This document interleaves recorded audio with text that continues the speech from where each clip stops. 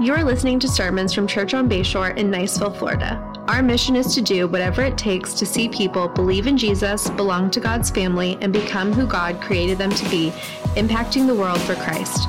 To learn more about our church and to find additional resources, including ways to connect, serve, and give, visit churchonbayshore.org. Pastor Justin and I had the privilege of leading our state Baptist Pastors Conference this past week. Thank you so much for your support and your prayers. And I just want you to know, church, that what God is doing through us in this small community on this corner in that community is being recognized by many across our state and nation. And so praise God for that. But the reason that we're most grateful for what God is doing here is that it brings glory and honor and praise to his name, who deserves it. If you are visiting with us today, we're so glad that you're here with us. We'd love to connect with you. We'd love to help you learn how you can get connected into the life of our church. When you make your way off campus this morning, there are welcome tables set up. Our team would love to meet you there and help you get connected, or you can text the word connect to 850-600-6779, and our Connect team will follow up with you this week. If you're joining us online this week, thank you so much for joining us. We'd also love to connect with you. You can do the same. Text that word connect to 850-600-6779. Before we get started with our sermon today, I want to remind you that Advent season is coming up, and this year, as a church, we are trying to focus collectively on this season and how meaningful it can be. So there will be more information coming out soon about a devotional guide that has been written by members of our church, 25 different members of our church, I believe, who participated in that devotional guide. And so we'd encourage you to use that to help you as you focus on Christ in the mornings. And then registration is available for our Christmas in a Box, that are activities for our families to participate in as they focus in on the Christmas season. And we'll be doing that in conjunction with us going through the end of Ephesians chapter 6, as it talks about the armor of God, and we understand the real spiritual battle that was won in the incarnation of Christ and how Christmas ties in to all of that. But today we are starting the last chapter of Ephesians, chapter 6. And we are continuing in our series, Clarity, as we look at instructions Paul gives on common relationships in their day. Today, we focus on parents and children. In the Greco-Roman world, children were not universally valued. Fathers were very disinterested in younger children and in younger girls almost completely. It was commonplace for the head of household, which might consist of extended family and slaves, to discard girls, to discard deformed children, or to discard excessive amounts of children, allowing them to die in the elements or to be taken as slaves or soldiers. While today laws are in place that have given more respect to children, we cannot say that our society is completely divorced from that mindset. Today, the typical family just has the means to chemically limit the number of children they have. And we know that many unwanted children are aborted in this country. And perhaps not in this community so much, but many fathers are absent from the lives of their children today, seen as either deadbeat dads or driven dads, depending on their income. And there seems to be a movement to allow the state to have the first rights and responsibility in the shaping of children. Along with this is also a shift in children respecting their parents. We've gone from the days of a parent saying jump and the child asking, good job, to the child now asking why. It is commonplace to see children talking back to their parents without fear of consequence, and many adult children taking excessive privileges and gifts from their parents while then blaming those same parents for all of their woes. Paul gives a list of the fruits of godlessness in Romans chapter 1 and again in 2 Timothy chapter 3. And in both of those lists is disobedient to parents. Paul says when humanity turns away from God, who has created us, and walks in foolishness and darkness, an aspect of that culture is the breakdown of family, where children no longer live in honor, respect, and obedience. Our verses in Ephesians chapter 6, verse 1 through 4, introduce us to a code of conduct for the family relationship. Today, we will spend most of our time looking at 4 things that we learn from these verses. Then we'll talk somewhat quickly about some things that will always be at tension in parenting. And then I want to close with what I think is a helpful illustration.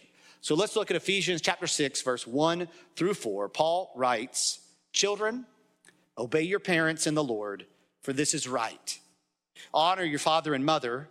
This is the first commandment with a promise, that it may go well with you and that you may live long in the land. Fathers, do not provoke your children to anger, but bring them up in the discipline and instruction of the Lord."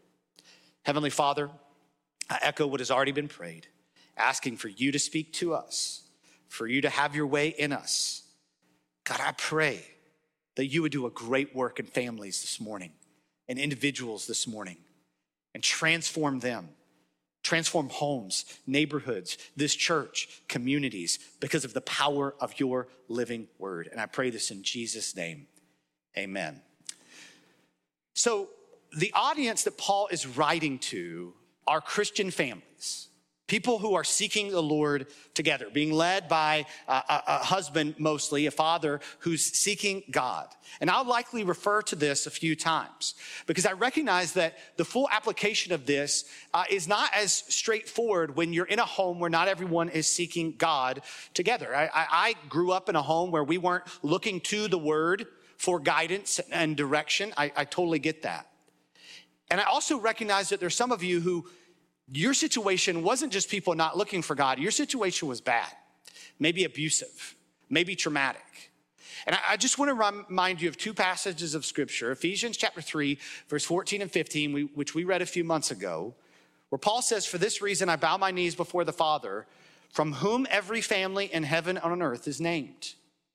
Paul says there that God is responsible for the family that you're placed in. God has assigned every person to the home in which they grew up in. Another passage is Romans 8:28, when Paul says, "And we know that God works all things together for the good of those who love him and are called according to his purpose." What we know is that God can use you, regardless of your background, regardless of the feelings that this discussion even evokes, to change the trajectory of your family, to change the trajectory of your life. And so be encouraged to seek God's will for your life and look to your heavenly Father as the condition for your obedience and maybe not your earthly father.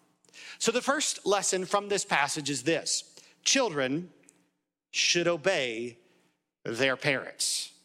I'll say that again because I'm a dad.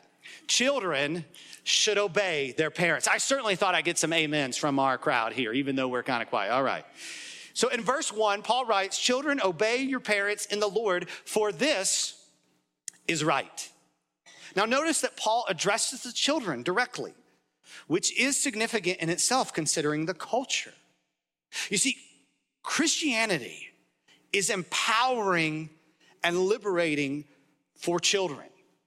A lot of the movements over history that have liberated and protected children have been tied to Christian principles.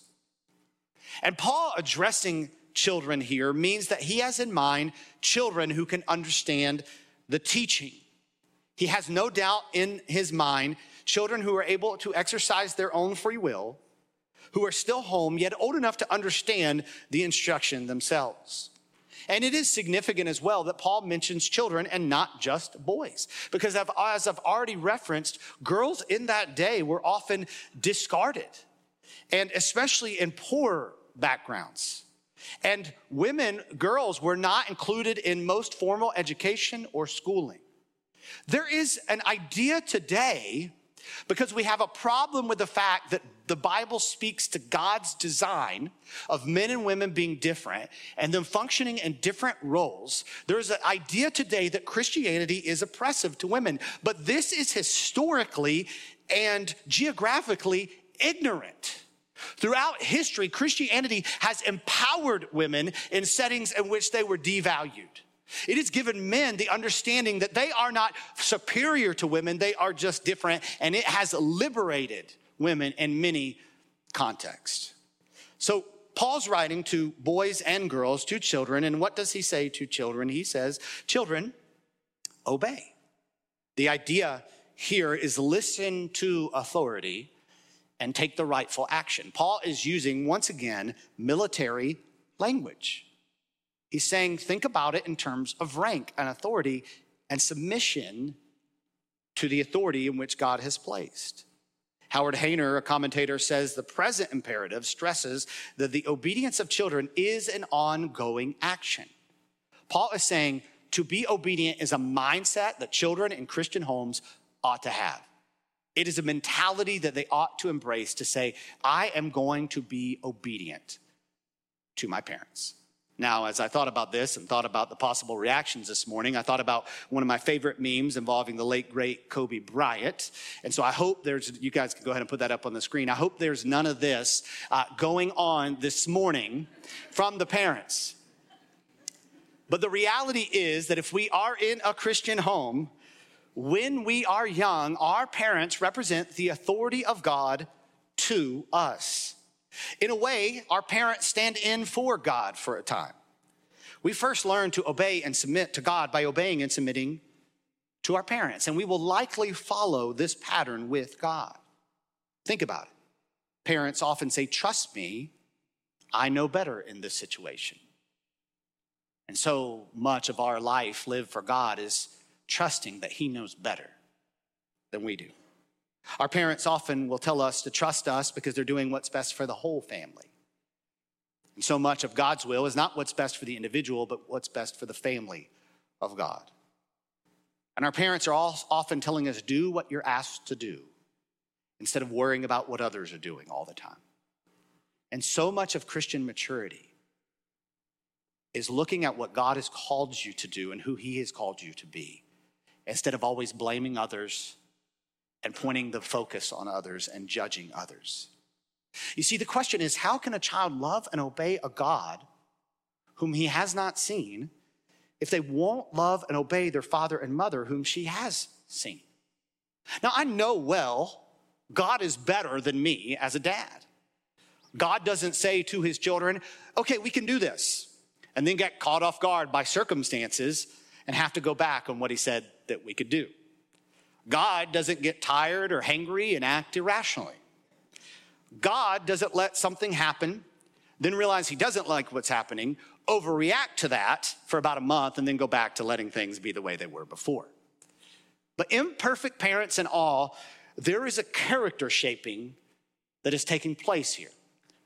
Tony Merida says, a child that does not grow up to honor and respect their parents will likely not honor and respect others in general.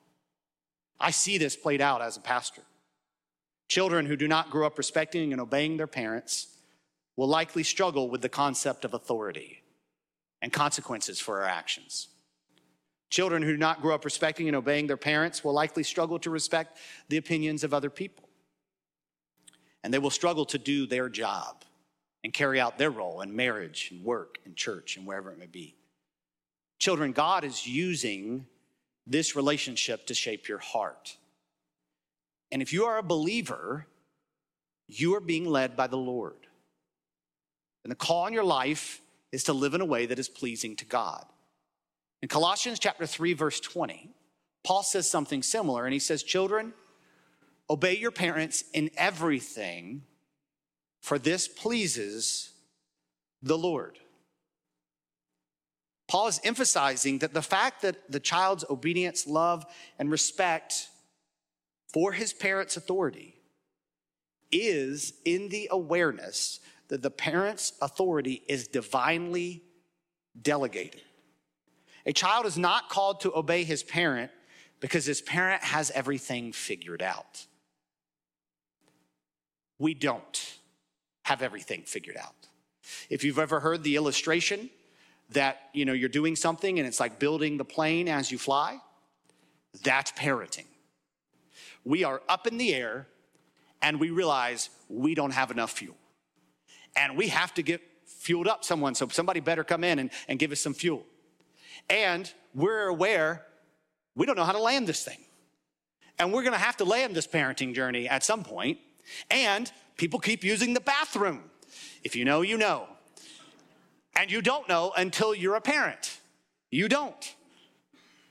You aren't called to obey your parents because they are always on form and do everything correctly. If you are trying to figure out if we are on form and have it figured out and do everything correctly, I'll tell you this, we don't. We don't have it figured out. This, for you, child in a Christian home, is about the way that God has designed the family relationship. And it is about trusting him. We have a lot of children, including you teenagers in this, who you've been baptized. You've professed that Jesus Christ is Lord. Listen, you said you're not living for yourself anymore. You said you're living for Jesus now. You said he's the Lord. And so just like in marriage, we're submitting to one another out of reverence for Christ, you're obeying your parents out of honor of Christ because he deserves it, because it's God's call on your life. You are called to obey your parents. Not all parents or all people. Jesus and your parents have probably told you to respect others, specifically adults, but not obey them. And they don't outrank your parents. You're called to obey your parents. It's how God has designed you to shape you into who he wants you to become. Now, this brings up a question I've heard asked often. Well, what about when you're older? When you're 18, when you're out of the house, do you still have to obey your parents? Well, by the time you leave your house, you are supposed to have shifted the authority of your parents to God. The Bible says a man leaves his father and mother and cleaves to his wife. You are no longer under their authority. You have a new family unit, but you are called to honor them. Look at verse 2. Honor your father and mother. This is the first commandment with a promise, and I'll get to that in just a moment. So my second point, I would say, second lesson from this morning is that while obeying our parents is a temporary imperative, honoring them is a permanent inclination. While obeying our parents is a temporary imperative, honoring them is a permanent inclination. This is important to God. In Israel, honoring parents was so important that if you were to bring harm or shame on your parents, you could be killed. Exodus chapter 21, verse 15 through 17. I'm surprised more parents don't have that memorized and use that in their toolbox. Let me share just a few thoughts about this. When it comes to money, your parents have invested a lot in you. You probably should listen to their advice about how you spend your money and the decisions you make. And if they're paying for everything right now, you should obey their advice. When it comes to dating, no one, if you have godly parents, no one knows you and loves you and is more concerned about your future than your parents, including you. When it comes to work, they know you. They've worked with people. Their advice is valuable. And when it comes to what God might be calling you to do, in the counsel of the multitude, there is safety. And I do know of adults who had a calling to the mission field, and their parents tried to forbid them to go, even when they knew God was telling them to go because of worldly focus. So I'm aware of that.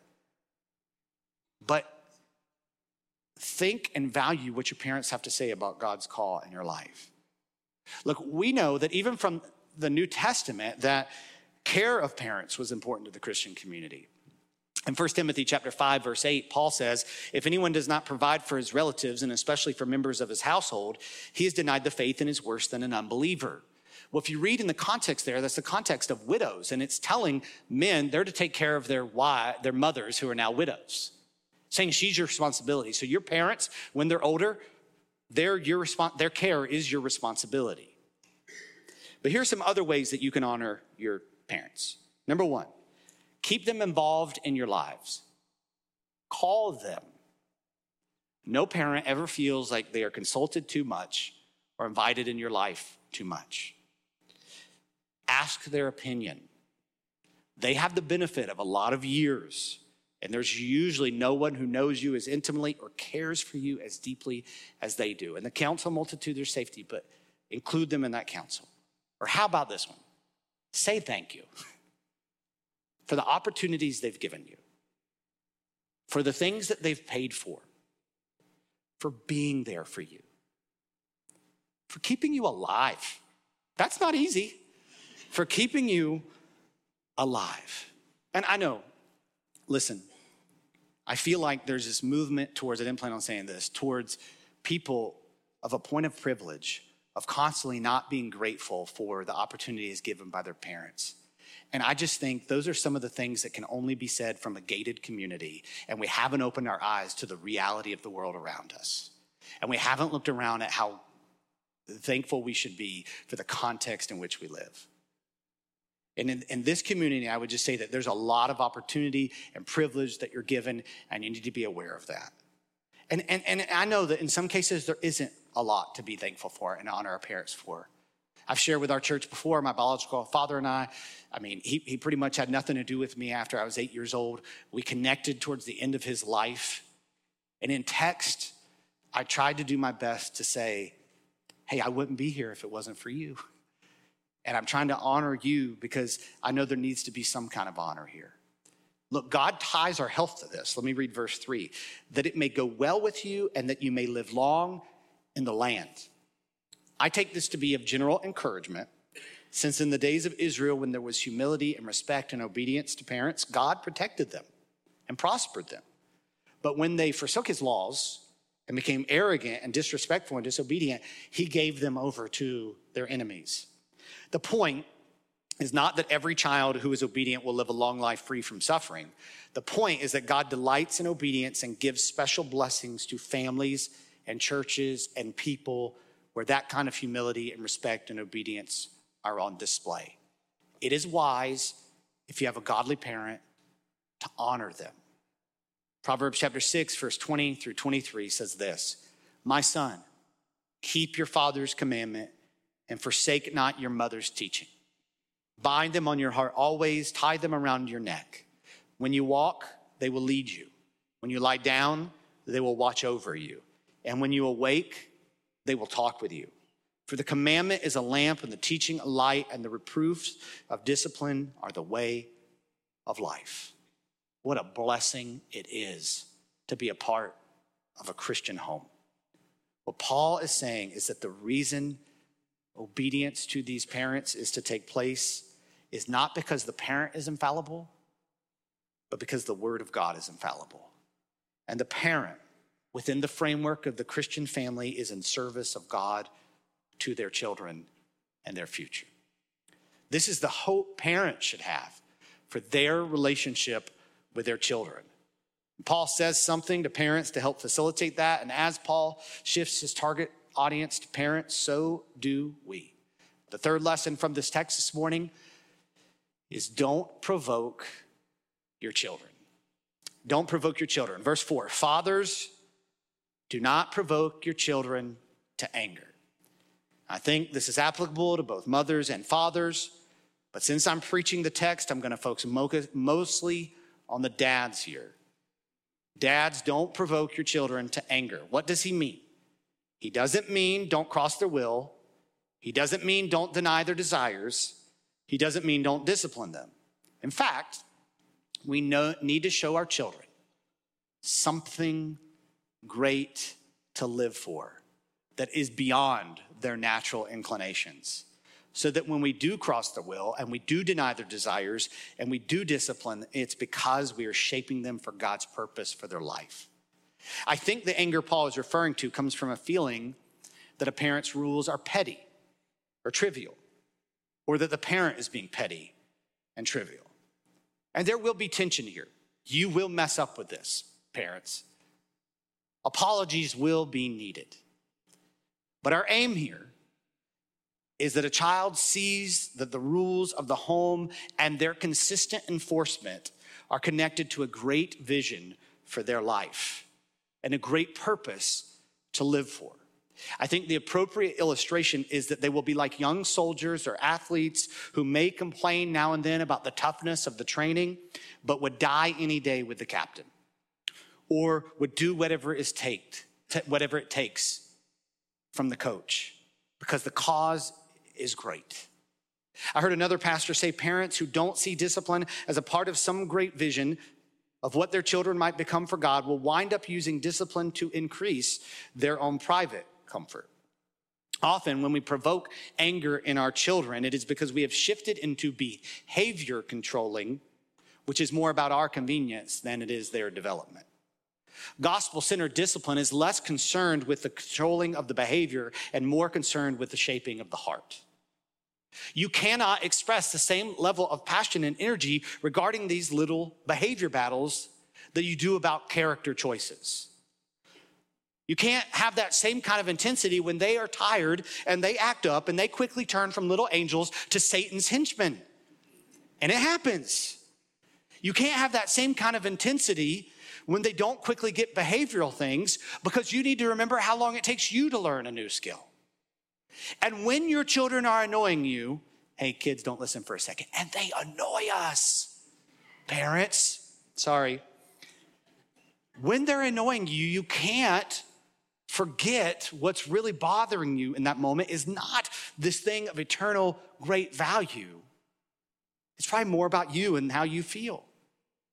Character and purpose is way more important than behavior, because children will see how you act and they'll eventually become angry. And Colossians 3 verse 21 tells us, discouraged. Fathers, do not provoke your children lest they become discouraged. And so we have to have this great vision for our children's life, that they are pursuing Jesus. And our parenting needs to revolve around that, and our energy and passion needs to be most committed to that.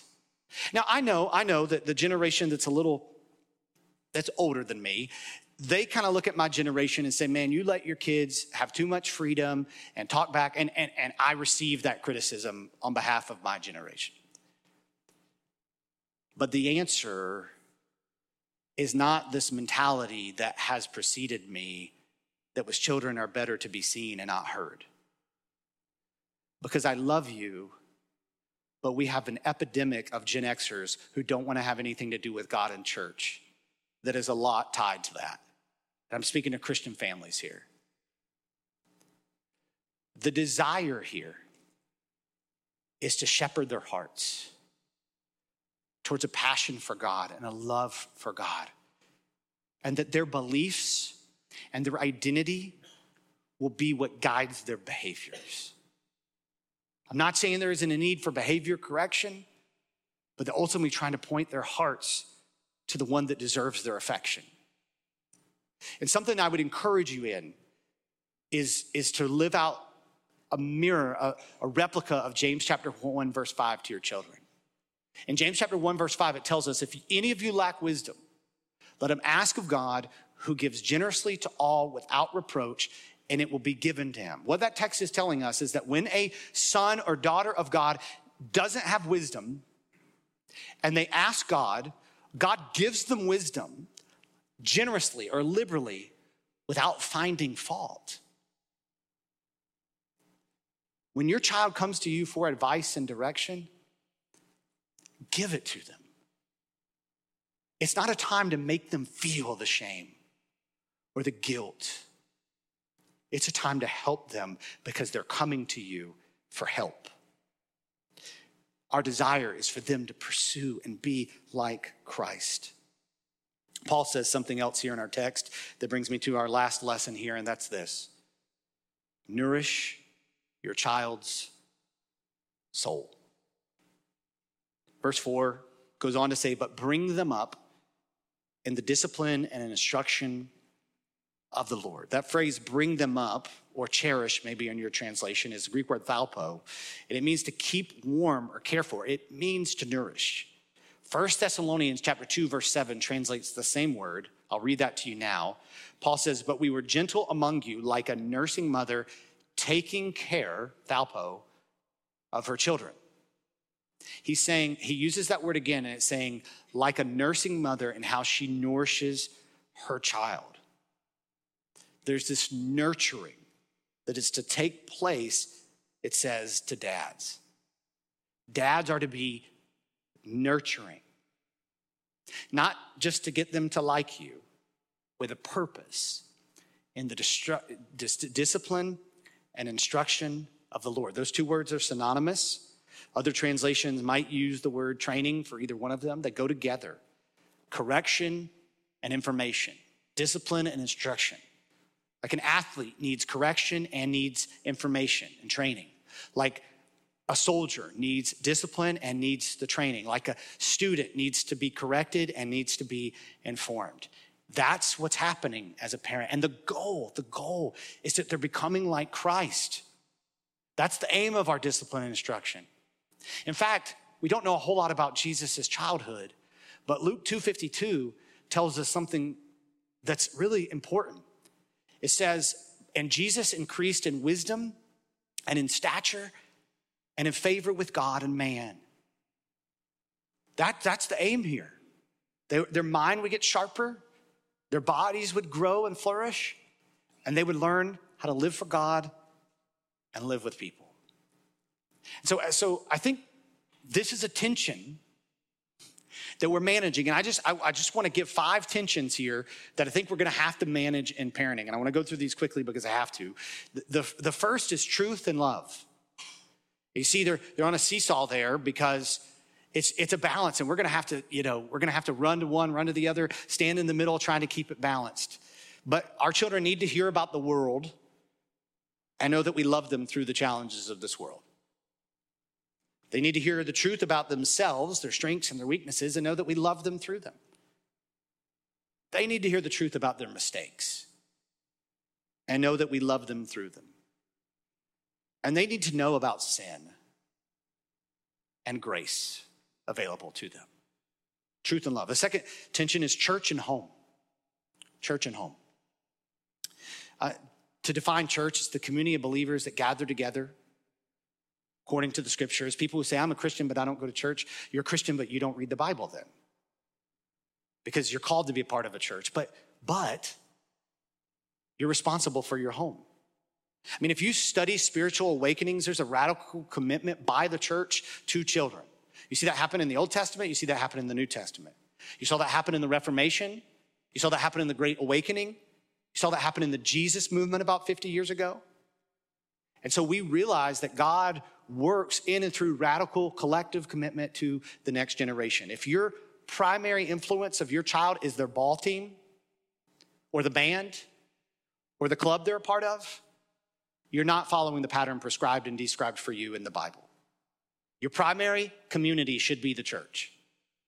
But there is no way, no matter how good our children's and student minister could be, that we're going to compensate as the church for the absence of instruction of children in our home. Dwayne Christian says the continuity of faith within the context of a religious community depends on the observance of that faith within individual families. A shift has taken place where many Christian parents view the church as the primary teacher of their children, and churches who embrace this model compete with one another for the attention of children, and in many cases focus heavily on programming that is entertaining more than it is scriptural. Not only is that a departure from the Bible and the teaching on family discipleship, it is counterproductive to the mission of the church. The greatest opportunity for children to adopt the beliefs of the church is through the example and the encouragement of their parents in discipleship. Another tension is presence and provision. We got to provide for our family. We got to take care of be with our family. I was reading a story about a guy who was very successful, and he was asked, how did you become so successful? And he said, perhaps an honest moment, he said, I sacrificed my relationship with my children. Those words have haunted me ever since. Peter Kreeft, a great Christian author, says the best book I ever wrote was the book I did not write when my children were young. My mentor, Kevin Cox, told me that some big dreams of yours need to wait until your children are no longer small. We desire quality time with our children, and it is quantity time that leads to quality time. I'm mainly focusing on the dads, but women, you can work, you can be involved outside the home, but you're called to be homeward in your orientation. Your family is your first ministry. And there's debate on that today because we scroll Instagram more than we read the Bible. We are called to build our family and our house and our life. And the Lord says in Psalm 127, verse 1, unless the Lord builds the house, those who build it labor in vain. We need to ensure that the foundation of our life and our family is Christ Jesus. And we need to provide. Number 4, expectations and acceptance. There need to be expectations in our home, and we still need to be accepting.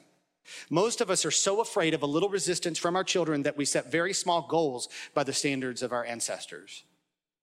Have them memorize Deuteronomy 6. Have them memorize a lot of scripture. Be intentional about that. People are like, well, my kid just can't learn it. Have you seen 7th grade math? I don't get it. My kids can get it. If they can get that, then they can read the Bible. Well, they don't want to do it. I'm preaching to our context right now. I don't hear you saying that about their school and their sports and their other things. They just don't want to, so I don't want to pressure them. No, in fact, sometimes you're trying to push them into that when they don't want to do it. I heard somebody saying a story one time about their kid. They said, well, she didn't come with a set of instructions. Christians, she did come with a set of instructions. Maybe you just haven't read them.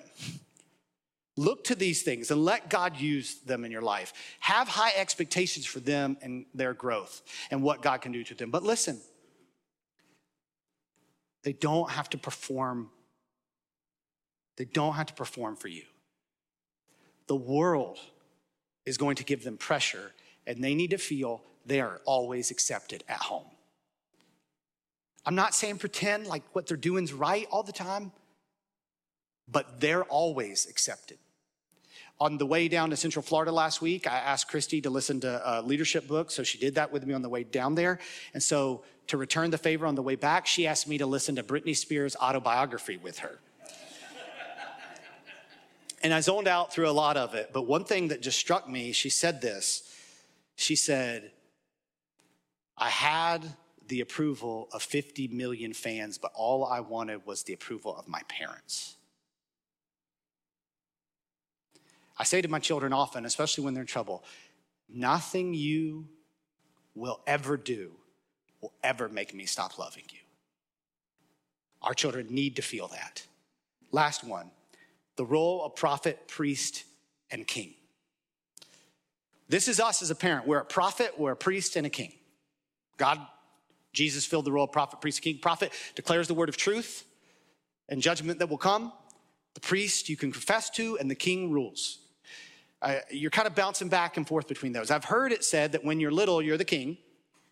When they're a teenager and young adult, you're the prophet, and you're like, if you do that, this is going to happen.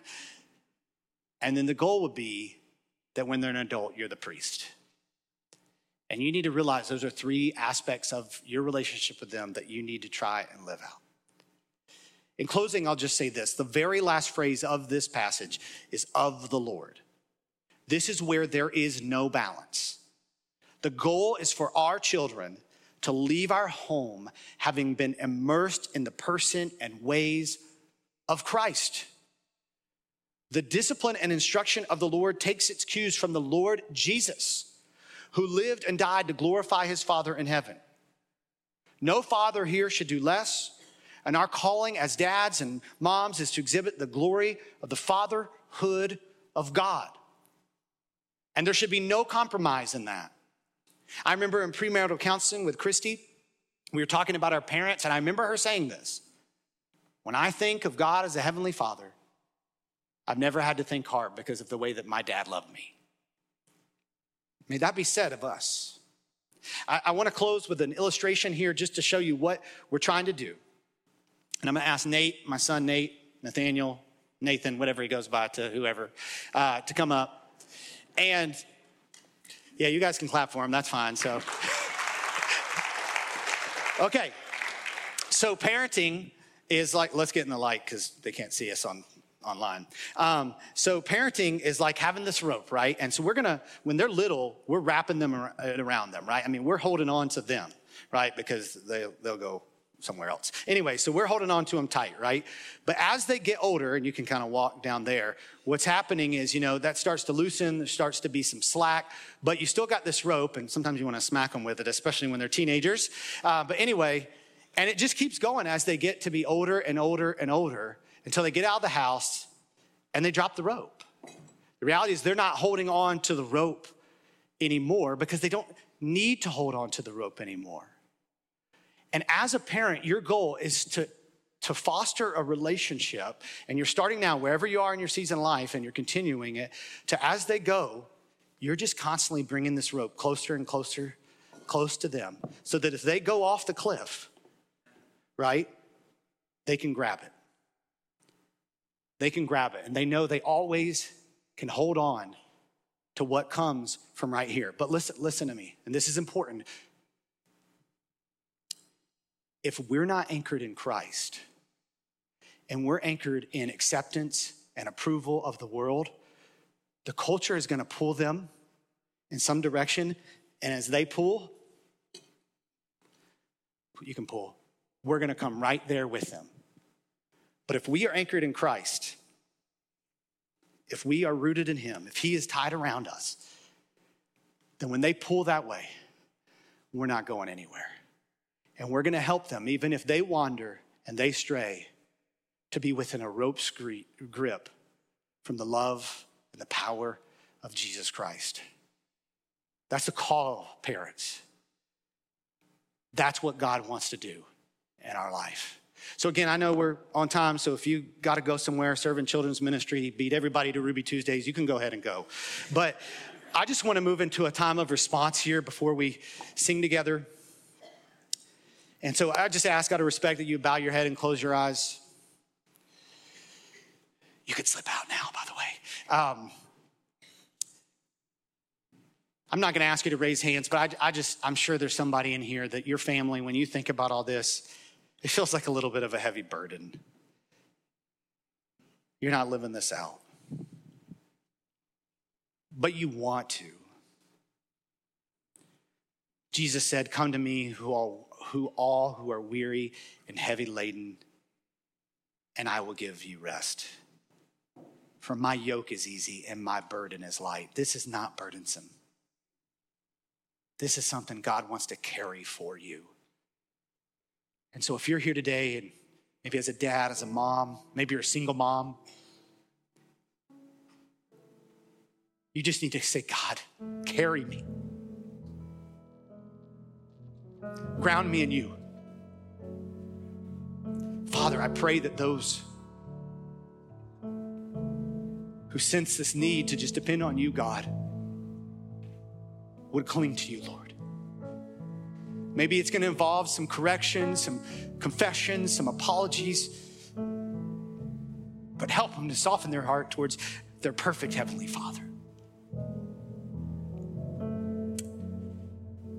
Maybe there's someone in here who's a child, whether it's in their home or they've grown and they've realized, man, I really didn't obey, I didn't honor.